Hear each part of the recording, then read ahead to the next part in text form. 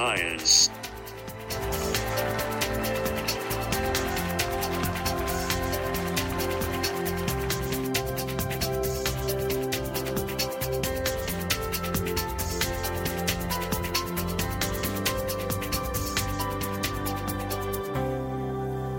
You're listening to Love and Science on BCFM 93.2 or bcfmradio.com, and it's always great to have your company on the show on Monday afternoons. And of course, I'm joined as usual by Andrew Glester. Hello, Andrew Glester. Hello, Malcolm. How are you? I'm very well, thank you. Good. Yes, thanks, of course, to Pat for the show just before ours and all that cultural stuff going on in Bristol. It's been a fantastic weekend. There was a little bit of our show featured on that show. A little bit of our show too, which makes it even better than it would be, of course. Well, the best of BCFM just got better. Yeah, not that we're immodest or anything like that. Well, I'm not, obviously. But, there we go. Have you been enjoying a weekend of sports? Well, I've been busy. Have you? Oh, yes, I've been busy. Okay. Yes, it's taken me out of the city. Okay. But next week, I'm hoping to spend a little bit of time. Won't be much, I'm afraid, but a little bit of time looking at the tennis. Yeah. And of course, we'll see how things go with the football. Yeah. Fingers crossed. Because it's all got very, very excitable. It's going to be the Wimbledon final at the same time as the World Cup final. So very strange. I imagine some people at Wimbledon are kind of hoping that Croatia win on Wednesday. Yeah, it does put them in a difficult position, doesn't it? Doesn't it? Yeah. Yeah, split the audience like that. And it's noticeable, actually. People have gone a bit crazy around, but I noticed over the weekend. Yeah. I mean, in the nicest possible way, Yeah. but you can really see the hijinks spirit. Do you know, just while we're here, I was talking to somebody over the weekend about football who is a professor. I can't see how we could get him on the show, but it's fascinating. He's a professor who studies history and football's role in history, and he's convinced that if Russia had met if Russia had met England in the World Cup semi-final on Wednesday instead of Croatia, then it could have made a real difference in the political dialogue between our countries. And I know it sounds crazy, doesn't it? But he's a professor of these things, so I kind of think maybe he knows what he's talking about. I know we've had enough of experts, but I haven't. And we certainly haven't on this show. No, it reminded me of the Hungarian Revolution is. Historians look at that and say that Hungary winning the World Cup played a large part in that because it brought people out into the streets. They started having conversations and finding that they were all unhappy with the way things were, and that was had a large say in the movement of kind of thing. Catalyst effect. Yeah. Well, social science. Yeah, we can do that on the show. Let's get him in. That'll do it. If England win the World Cup, we'll get him in. All right, it's a deal. Okay, it's a deal. Just going back to, we were talking about BCFM, talking about Pat's show just before ours and the best of BCFM. Just something I want to tell you about is that the One Love Reggae and Ska Festival is on August 31st to the 2nd of September 2018, and there are all kinds of exciting things. Alba-Rosie and Schengen Clan, Johnny Osborne, Johnny Clark, over 100 other acts across a 4-night camping festival. It's down in Glastonbury, Gilcombe Farm, near Glastonbury, Bruton, Somerset. Get your tickets at onelovefestival.co.uk.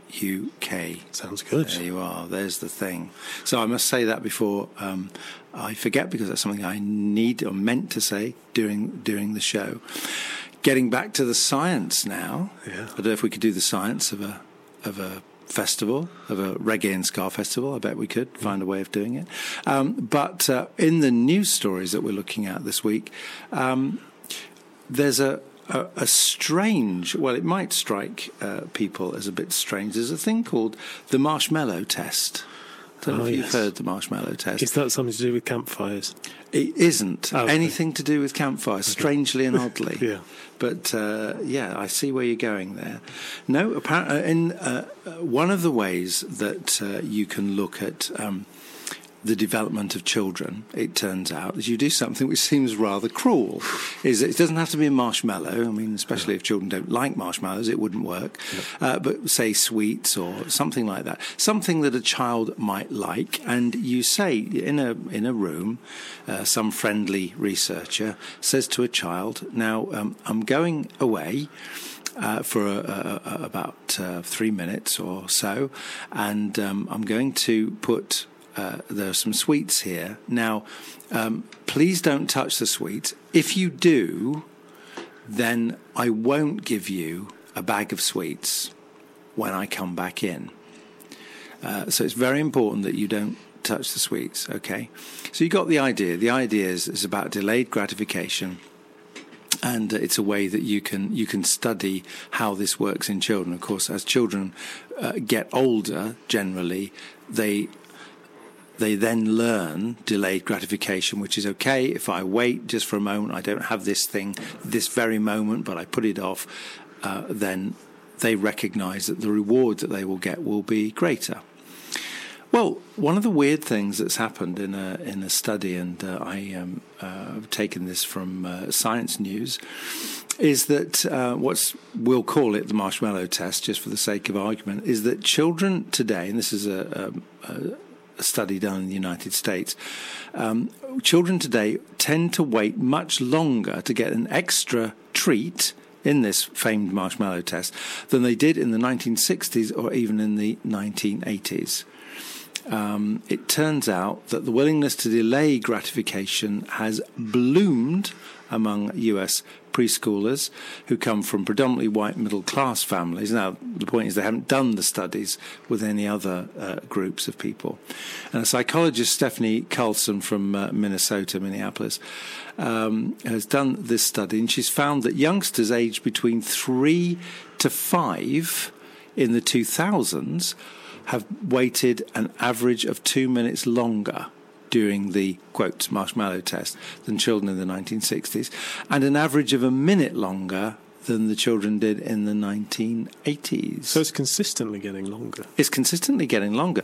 The question is, why? Yeah. Because what's weird, or it strikes me as weird about it, and I think probably the researchers themselves, is that as we become technically more rich, enriched, our cultures have become more technically. You can sort of do whatever you want. If you want to pause television, you want to watch a television program now, you can do it. All that stuff. If you want to watch a film now on your iPhone, you can download it now, listen to music, and so on.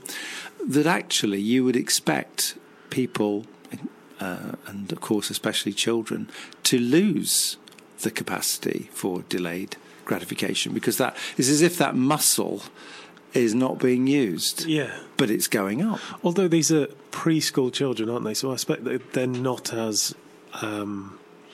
exposed to that side of culture. I mean, I know there's a link in studies between the use of technology, digital technologies, and children's ability to pay attention, think abstractly, plan and prioritise things for preschool children. So when they're using preschool digital technologies, then it does improve those things. And maybe those specifically designed things for preschool children are not designed in the same way as the games are for teenagers. Yeah. I mean, I'm thinking particularly of the games that we play on our phones, and increasingly PlayStation 4 and Xbox games seem to be that you can't get further without. They're designed, aren't they, to give constant rewards to keep you hooked in to the gaming, and maybe that these preschool ones aren't designed like that. I don't know. I'm just presupposing that. Well, I think as with a lot of these studies, and we're fond of saying this on the show, you really have to check what's going on. Yeah. And it's not always clear what's going on and the reasons for it. It may even be, and there's some speculation in the article that we were reading, that actually this marshmallow test doesn't work anymore because we're thinking differently and we're experiencing the world differently. Yeah, I guess it used to be that there seemed to be a correlation in the 60s data. There seemed to be a correlation between the children who could wait longer and their ability to function better as a student in their teenage years, whereas that correlation isn't there anymore. No, but that might be simply because I think it's 30% of the children who did the test in the 60s managed to wait the whole amount of time. Yeah. That went up to 40% in the 80s. Yeah. And it's now 60% of the children can wait the whole time. Yeah. And maybe that means that the statistics aren't now, kind of, if you understand the way statistics work, that because so many of the children are waiting the whole time, then that statistical significance following on doesn't really make sense anymore. Yes, I do. Yeah. I mean, one of the interesting things about this is we know from the past anyway that young children, say 3 or 4 years old, who could wait, flourished better in life. Yes. That was one of the things. In other words, this ability to delay gratification seems to be a very powerful indicator that you can manage life better. Yes. Yeah, although it's apparently there's not, as I say, it's not showing in the more recent studies that is still the case. Yeah. It's funny you should say you can watch a film on your phone, because tonight I'm going to watch what's it called, The Darkest Hour. You have not watched that for a while. I've not watched it at all. That's the Churchill thing. Yeah, very good. Yeah. Very, very good. Well, he really deserved the Oscar. Was it an Oscar he got for it? Yeah. I wish I was better up on these things. We certainly got, I think it was an Oscar nomination for Best Actor. I think he did. Yeah. So I was thinking I could watch it on my phone right now, but I'm doing a radio show. So what I'm going to do later, right, is hook up my projector in my shed, get my 3D, 5.1 surround sound in, sit in my shed and watch it for a delayed I'm going to delay my gratification by waiting to sit in my shed when the sun's gone down and watch that film later, in preparation slightly for the World Cup final World Cup semi-final on Wednesday night. You link the two, do you? A little bit. The darkest moments of the war and the football match. The penalty shootouts. A lot of people will be with you there. Okay. Well, the next story we've got is a bit of a sad one, actually, because we have to do these from time to time. One of the stories that's going around, and Helen Briggs wrote about this. You'll see it on the BBC Science News website. Is all about a toad who's generally known as the Lord of the Rings toad, and the reason for that is he's named after Gollum, the fantasy novel Lord of the Rings character, and he's joined the latest list of animals deemed at risk of extinction. He lives in Malaysia, on a Malaysian mountain. It turns out there's only one Malaysian mountain, as far as we know, for this creature. And this toad got his name from Gollum, who's also named, if I got this right, Smeagol. Smeagol, I think. Smeagol. Oh, Smeagol. That's right. And I've heard of Smeagol. Yeah. I was trying to think how to pronounce this. Right. Malcolm, I'm really sorry to interrupt you, and I know this is Science News, but there's some breaking news which we just probably should cover, that Boris Johnson has resigned as the Foreign Secretary. Oh, wow. I don't know how to respond to that in a professional way. No. So we'll move on. Well, let's move on. Okay, everybody, you got that. Boris Johnson has gone. That might well have been predictable from the events on Friday. The interesting question is, and we are not political pundits, but what happens now? Quite. Because I think we might expect this. This is not definitive, but I can't help myself doing a bit of punditry here. We might expect this to lead in due course to some kind of leadership bid. Oh gosh. Yeah. I think that's what might happen. Let's get back to the frogs. But let's get back to the frogs, okay? Anyway, what we do know for a fact, and not speculation, is that Boris has gone. Thank you for that, Andrew. You're very welcome. I'd like to bring you news like that as often as I can. We just stop there. Okay. Now, let me get back to my story here. There's a frog named Smeagol. In fact, he's got a proper Latin name now that builds that in. Ansonia smigo. and he's very vulnerable. The International Union for the Conservation of Nature, it's IUCN, they have a thing called the Red List. You've probably heard of Red Lists, and he's gone on there. Now, let me describe him to you. He's a semi-aquatic creature, like Gollum. Yes. He's got great big eyes, like Gollum. He occurs up in the mountains, a bit like Gollum, and he has long, thin limbs. And his digits are also extended, a bit like Gollum. And he's got all these characteristics. And he's a stream toad who lives in a Malaysian mountain. He lives only in upland streams on the top of a mountain, where it's threatened by the expansion of tourist resorts. And sadly, for Anasonia smigo, unless something's done to protect his habitat and the water quality of the streams, he may be lost forever. In fact, apparently he's a very, very specialised toad. He's only been found so far on the top of one mountain, which makes these creatures very unique and very special, but also, of course, very vulnerable to threats. And the rest of this story is that there are several other creatures which actually, in terms of toads, have been on the brink of extinction, but we're seeing more of them. So there's a thing called a Carchi Andes toad, which was seen in Ecuador and in September. Sorry, what am I talking about? The Carchi Andes toad has been seen in Ecuador and various other creatures. Bats, unfortunately, are on the red list, on this IUCN red list. It includes a Mauritian flying fox. Now, madly, this bat is only found on the Indian Ocean islands of Mauritius and Réunion, but that's not the mad thing. Madly, the government has had a culling program towards them.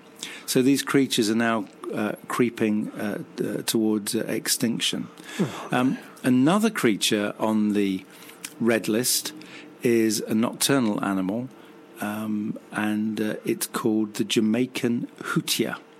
And it looks like, the picture I've got is kind of mouse-like, but I don't know how big it is. No, it sort of looks like a cross between a mouse and a guinea pig. Yeah, something like that. And again, main thing here, habitat loss, degradation of the habitat seems to be behind its decline. Cats, dogs, mongoose have been getting onto the island of Madagascar and hunting them. And finally, and I'll stop with all this doom and gloom in a moment, there's a beautiful butterfly, a green, yellow, brown butterfly. It's the world's largest butterfly. It's called the Queen Alexandra birdwing, and it is also on the red list. And its loss of habitat is due to cocoa, rubber, and oil palm plantations, which, of course, as they're being farmed, it threatens their habitat. I should just say that there aren't always simple solutions to these problems, because people have to live too. We know that. Sometimes people whose only source of income is from some kind of farming caught up in all of this. So the problem is a big problem. That doesn't mean that governments and international effort can't solve it. No. You say that. I suppose there is still farming involved in this, but there's the one about the trees. So there's this agarwood tree, which is on the brink of extinction, which is used only for perfume. And it seems crazy that you would bring a species of tree to extinction just for the sake of perfume, to me. Yeah. That seems quite a simple one to solve. Yeah, but of course it may be livelihood for families who wouldn't have it, in another way. So all I'm saying is, I'm not saying let's get on and just carry on deforesting the forest. Sure. What I'm saying is that people.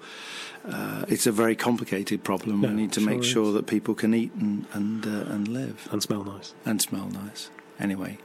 And you're listening to Love and Science on 93.2 FM. And as I said to you before, we are looking at science in the news and science behind the news. And I'm joined, of course, by Andrew Glester, and we're going to one of his favourite places now, which is to talk about Mars. Oh, yeah. Yeah, and this story is that there is a robot who's set, I think we've mentioned this before, a robot set to retrieve Mars rocks. The UK engineers are going to design a robot that's job will be to bring home some Mars rocks so that we can get a proper study of whether or not they show signs of life. Yeah, I mean, this is just awesome, right? You're talking about robots on Mars, and sometimes it feels like it's a slight stretch, even though it's definitely a thing. We've got robots on Mars. Yeah. We've got several of them. Going around all the time. Doing their thing. Imagine being a Martian. You've managed to hide so far, you know. Yeah. And you just go out one day, you know, whatever Martians do, they go for walks or whatever, and one of these things comes by. Yeah. It would be awesome, wouldn't it? Oh, totally. Yeah. So what this robot's going to do is... Actually, let's start a little bit before that. So NASA and ESA have signed a letter of intent. So everybody knows NASA. We just mentioned ESA, European Space Agency. Sure. Yeah. They have to commit themselves to bring back pieces of Martian rock and soil to Earth before the end of the next decade. So before the end of 2029, they've said they're going to bring rock and soil back from Mars to Earth to study it for signs of life. Now, the plan is for NASA to send a rover to Mars in 2020, which will search for interesting materials, drilling, scooping the surface out, and putting those materials in canisters, which are then left on the surface of Mars. This new rover, which is being designed by Airbus in Stevenage here in the UK, or at least spec'd out by them in the first phases, is what it's going to do is land on Mars on a rocket. Obviously, that's how it gets there. Yeah. It gets off the rocket. Not a big sling. No. But this is an autonomous robot, remember. This is not being controlled, Right. So it's an autonomous robot, I think. So it's making decisions for itself. Yeah, and what it will be able to do is look around the Martian surface for these canisters, recognise the canisters on the Martian surface, trundle over to them, pick them up, put the minutes back, go to the next one. It's not going to do anything in terms of the science when it's out there. It's literally just picking these things up. But that ability for this robot to trundle around the Martian surface looking for these canisters is just brilliant when you think about it. And it puts them in it essentially puts them in its backpack, I imagine. I'm dreaming of what the robot looks like. It's not been designed yet. But then the end of its life on Mars is going to put these canisters back on a rocket to launch up into space, which is then joined with the European Space Agency, orbit around Mars before heading back to Earth. Ah, right. So the robot's not coming back itself. It's not, because do you know what it's going to do? No. It's going to step back or roll back from the rocket and actually film the rocket launching from the surface of Mars and then send that video back to Earth. So we're going to be able to watch a rocket launching from Mars filmed by this robot. I love the idea of this autonomous robot because, you know, so it lands, you know, and I can just imagine we're hearing nothing from it for ages. And then we send another robot to find out what's happened, and it's in a hammock, you know, drinking oil or whatever robots do. Yeah. And waiting for a rocket launch. There's nothing in it, but I had a great time. Yes, no, I couldn't be bothered, frankly. Yeah.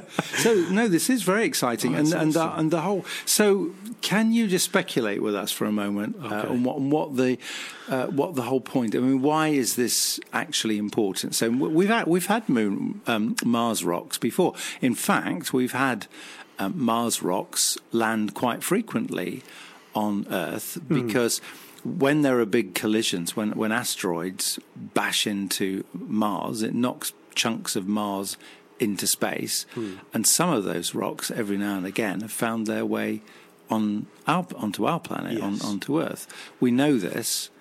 So why is it so important that we should get Mars rocks and invest money in doing that. What you mean, apart from a really cool robot?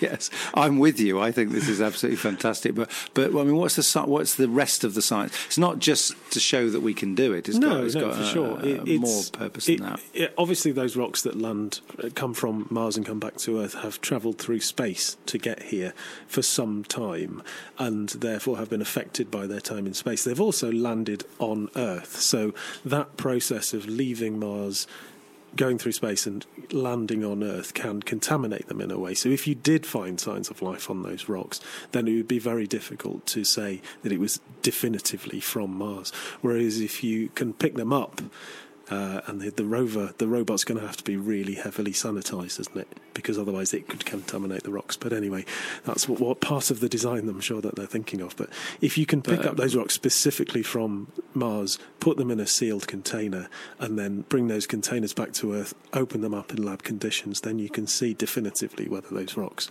actually have, and their soil has, signs of life or indeed life in them. Yeah. Amazing. Yeah, it is amazing. Because if someone were to do that on planet Earth, we know that there'd be abundant. I mean, you look at a piece of coal, yes, and you can see sometimes creatures, but mostly ferns and things like that, which in fact have gone to make up the coal. Some of these ancient forests that have been pressurized until they essentially turn into a big lump of carbon. But you can definitely see evidence of life there. Fossils. And we're not expecting to see fossils, are we? No, I don't think so. No, we're not. But I don't think there's any sign that there would be fossils in that early, or fossils of any significant size in in those rocks. Who knows what there is? We haven't seen it, so we don't know. No. And if we did find it, though, if we did bring back those soil samples and those rocks, and we did find signs of life in them, then that would tell us so much, wouldn't it? Oh, yeah. I mean, that we have a neighbour that we've thought was dead effectively for so long, that we thought there's never had life in it for so long. We've thought that. Yeah. And it is only by going to the nearest planet, we actually have to go there and bring part of it back before we find life on it. Then that, to me, answers the Drake equation quite nicely, which is to say there's life on the nearest planet, but it's taken us this long to find it. Yeah, and the Drake equation, we should just say, was drawn up by a Professor Drake back in the 60s, who figured out all the possible what should we call conditions for life, and worked out some of the probabilities and multiplied them all together. Yes, and figured out that there must be billions of planets. Yes, I've realised I've misspoken, and I should have said the Fermi paradox. The Fermi paradox, which right? Is okay. The idea that there's so much life out there. Surely, but why haven't we heard from them yet? Yeah, and the answer might just be because it's really hard to find life, even on the closest planet to us, if it's there. Yeah, good point. And I'll stop wittering about the Drake equation. All right. So another astronomy story, which is all about exomoons.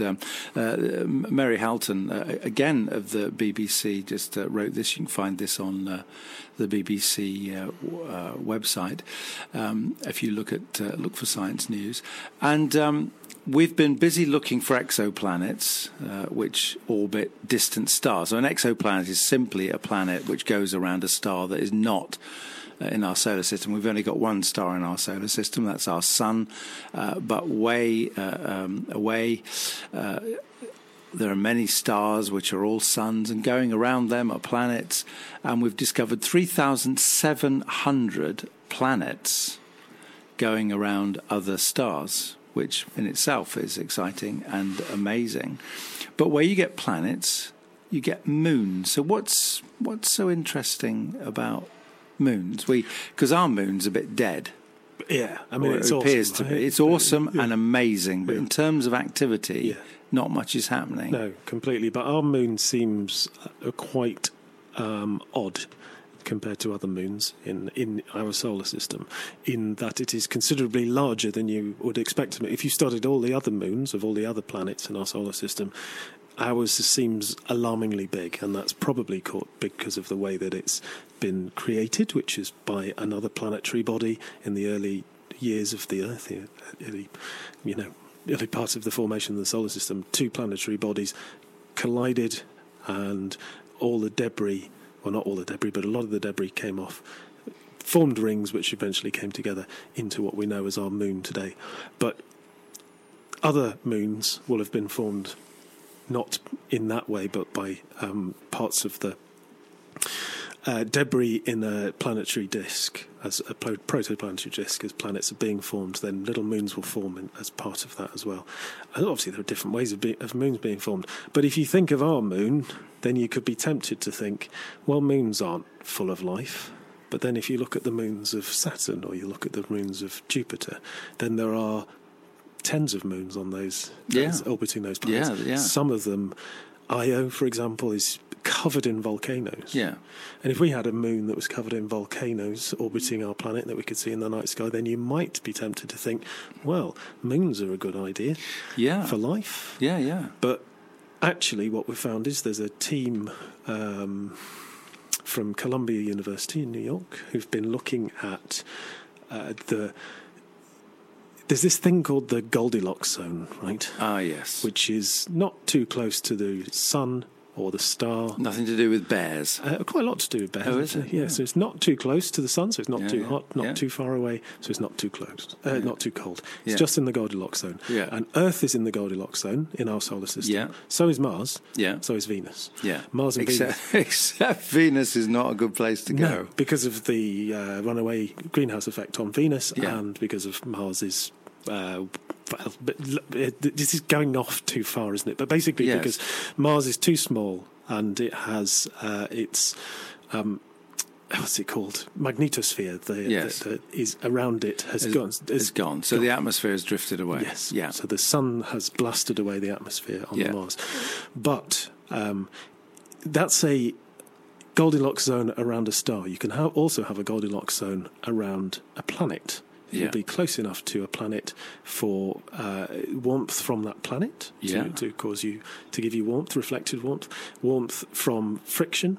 Yeah, as we talked about last week. That's right. So as a planet expands and contracts as it goes around, a moon might contract and expand as it goes around.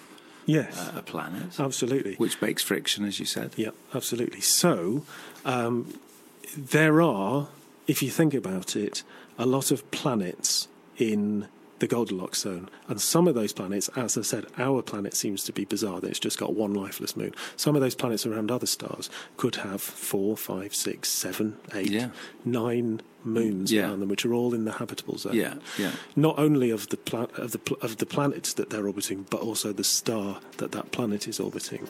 So the potential for life on those moons is far greater than the potential for life on the planet, just by sheer number of planets. One of the things, obviously, as we've just talked about Mars doesn't have this magnetosphere protecting it from the solar rays coming off our sun. Those moons wouldn't have a significant enough, unless they were bigger than Mars, I suppose they could be, around a giant planet. But a giant planet could have a huge magnetosphere which would protect itself and all its moons from whatever is coming, the solar winds coming from that star. So you could imagine this almost like you would have this huge planet in your sky, and it would be the thing that gave you life, effectively the same way that we have our sun giving us life. You would have the sun and this planet in your night and day sky, and that planet would be enabling you to live because of its huge magnetosphere protecting you and all the other moons around you. Yeah. So it would be an incredibly strange environment to us, wouldn't it, to live on a moon? Yeah. Wow, amazing. Well, we wish them luck. Yeah. And so essentially the story is that there's this particular project is looking far more at finding moons. Yes, and the possibility of moons with life-supporting properties. All right. Well, look, we'll go to some more music in just a second. Just to let you know, breaking news is that the Foreign Secretary, Boris Johnson, has resigned. So you're listening to Love and Science with me, Malcolm Love, and Andrew Glester, and we've been looking at some of the stories in science news. There are hundreds of stories every week, of course, in the science news, and we pick out some that, we're particularly interested in. And there's a story about bananas, which I know you'll be pleased because I know you've got a big thing about bananas, Andrew. I don't have a big thing about bananas. Do you not? No. You're thinking of Herbie, I think. Ah, Herbie, that's right.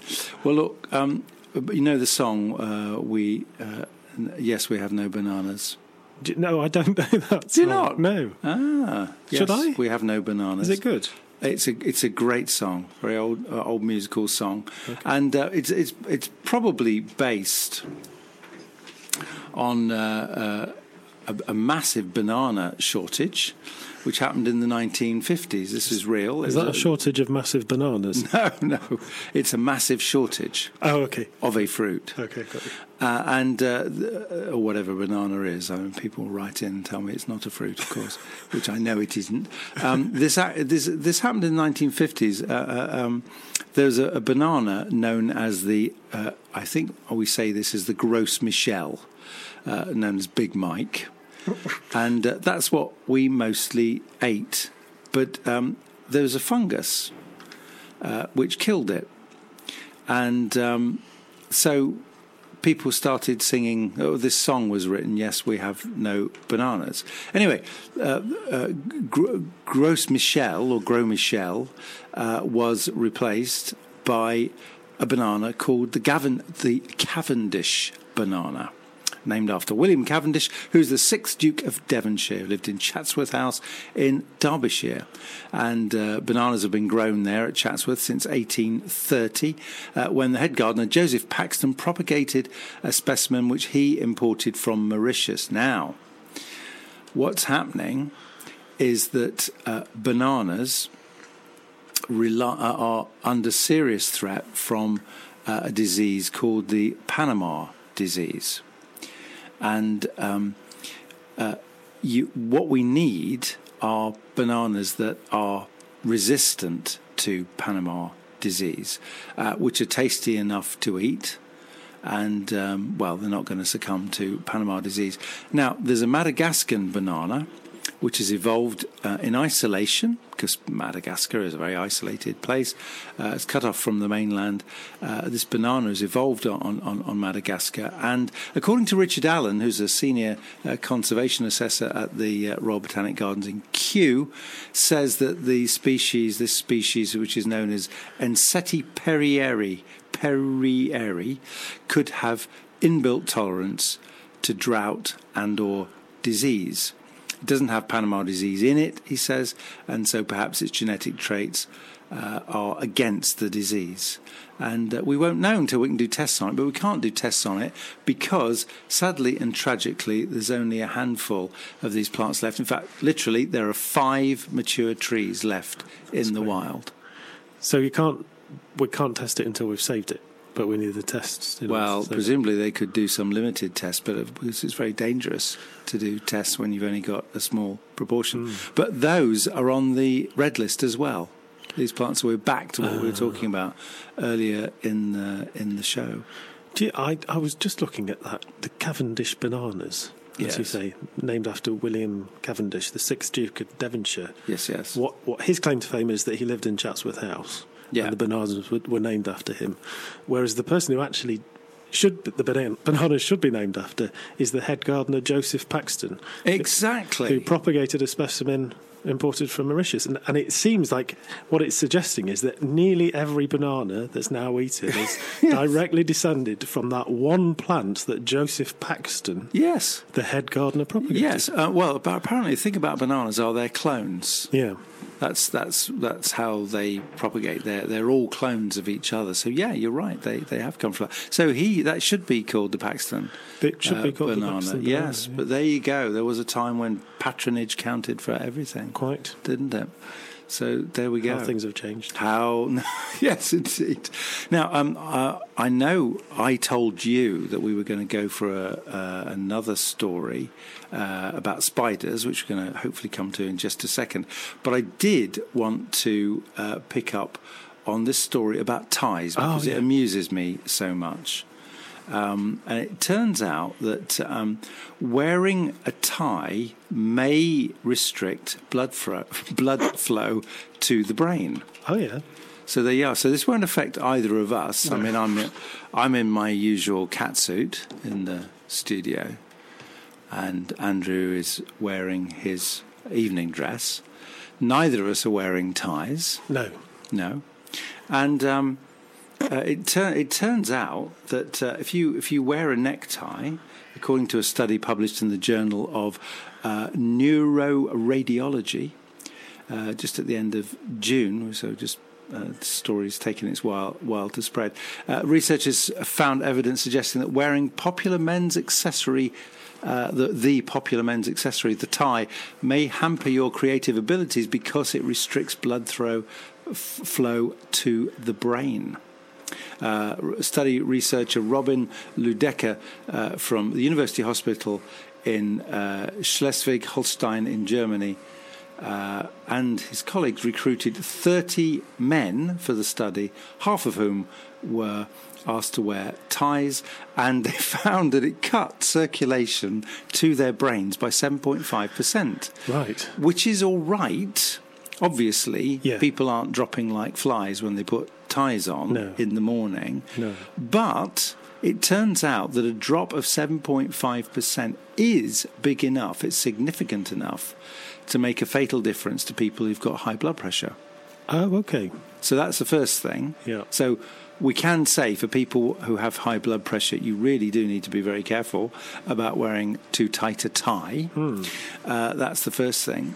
And that in any case, you can measure real restrictions to blood flow, which may affect your ability to think properly. So the moral of the story is, if a man in a smart suit with his tie done up really tight says to you, do your tie up, then even if he's the Prime Minister and you're Jeremy Corbyn, you should ignore him, because he's probably not thinking right. He's threatening your health and safety. Here's another not tie-wearing man. We're glad to call our friend John. Got a lovely T-shirt on. John Ford with an excellent T-shirt on. You like it, do you? Yeah, very much so. Yeah. Ford 1903. Yeah, absolutely. I'm not related. I wish I was. Yeah. Because there might be a bit of inheritance there somewhere. But hey, there you go. Do you ever wear a tie, John? Do I ever wear a tie? Yeah. Weddings, funerals, that kind of thing. But no, not generally, no. It's all dressed down these days, isn't it? Yeah, it tends to be. Yeah, we've just done, I think you were just coming in, we've just done an article which says that wearing a tie restricts blood flow to the brain. Yeah. And is that why all MPs wear them? just saying. It's possibly linked, isn't it? Yeah. Or rather, why they make stupid decisions constantly. Because their ties are done. In fact, Prince Charles has always got he's got a tiny little knot. It's like his shirt's too small for him. Just saying. Well, that would only make sense if politicians were consistently making stupid decisions. Well, yes. Trump's coming this week, isn't he? I think we should have a show where we all wear ties in the interests of science and experimentation, and see whether our show is even more stupid than usual. But hang on, Gareth Southgate's been wearing a tie all week, and he's done the right thing. I don't think his blood flow is restricted. It works for him, doesn't it? It works absolutely. Anyway, don't forget to stay tuned to BCFM after the news, because John's going to be getting Bristol home. Before all that happens, though, I bet you've got a few things we've left out of the show. Well, we have, This is where science meets politics, talking of Trump. The American Constitution was written in 1787, and the Second Amendment, which they live by, was published in 1791, and this was the right to bear arms. Well, a few years after that, in 1856, the crank-operated machine gun was patented by Charles Emerson Barnes of the United States, followed in 1862 by Theodore R. Timby, who patented the revolving gun turret. But of course, the Second Amendment was written when they all had muskets, wasn't it? And, they went on to invent all this great scientific weaponry, which no wonder they have a gun problem in the States. I absolutely love the Family Guy take on the right to bear arms. They did a cut back, so all the founding fathers were standing around saying, no, I don't think this could possibly be misunderstood. Yes. Everybody can have bare arms, meaning the arms of a bear. Yes. I don't think this will ever be misunderstood. Yeah, I mean, there's a lot of science that goes into weaponry, especially with the modern stuff these days. But, bearing in mind that the gun problem, is more so in the States, isn't it, these days? It is. And this Constitution was written in 1791, or the Second Amendment, anyway. Yeah. Are you suggesting it could be updated? Well, it wouldn't be such a bad idea, would it? No. I mean, it seems. Why not? This is where science helps, isn't it? Science has progressed us in life, yet some of these old laws go back centuries, in this case, the Second Amendment. Yeah. With the ability of science to create all this weaponry and other stuff as well, surely the laws should be changed to respect that sort of thing. Well, I won't preaching to the converted here. Indeed, I would never argue with that. That sounds very sensible to me. Anyway, look, it's been great having your company this afternoon. Don't forget to join us again next week for another edition of Love and Science. Stay tuned to BCFM because the news is up next, and then it's John Ford getting Bristol home. We hope you have a very good evening from Andrew and me. Bye-bye.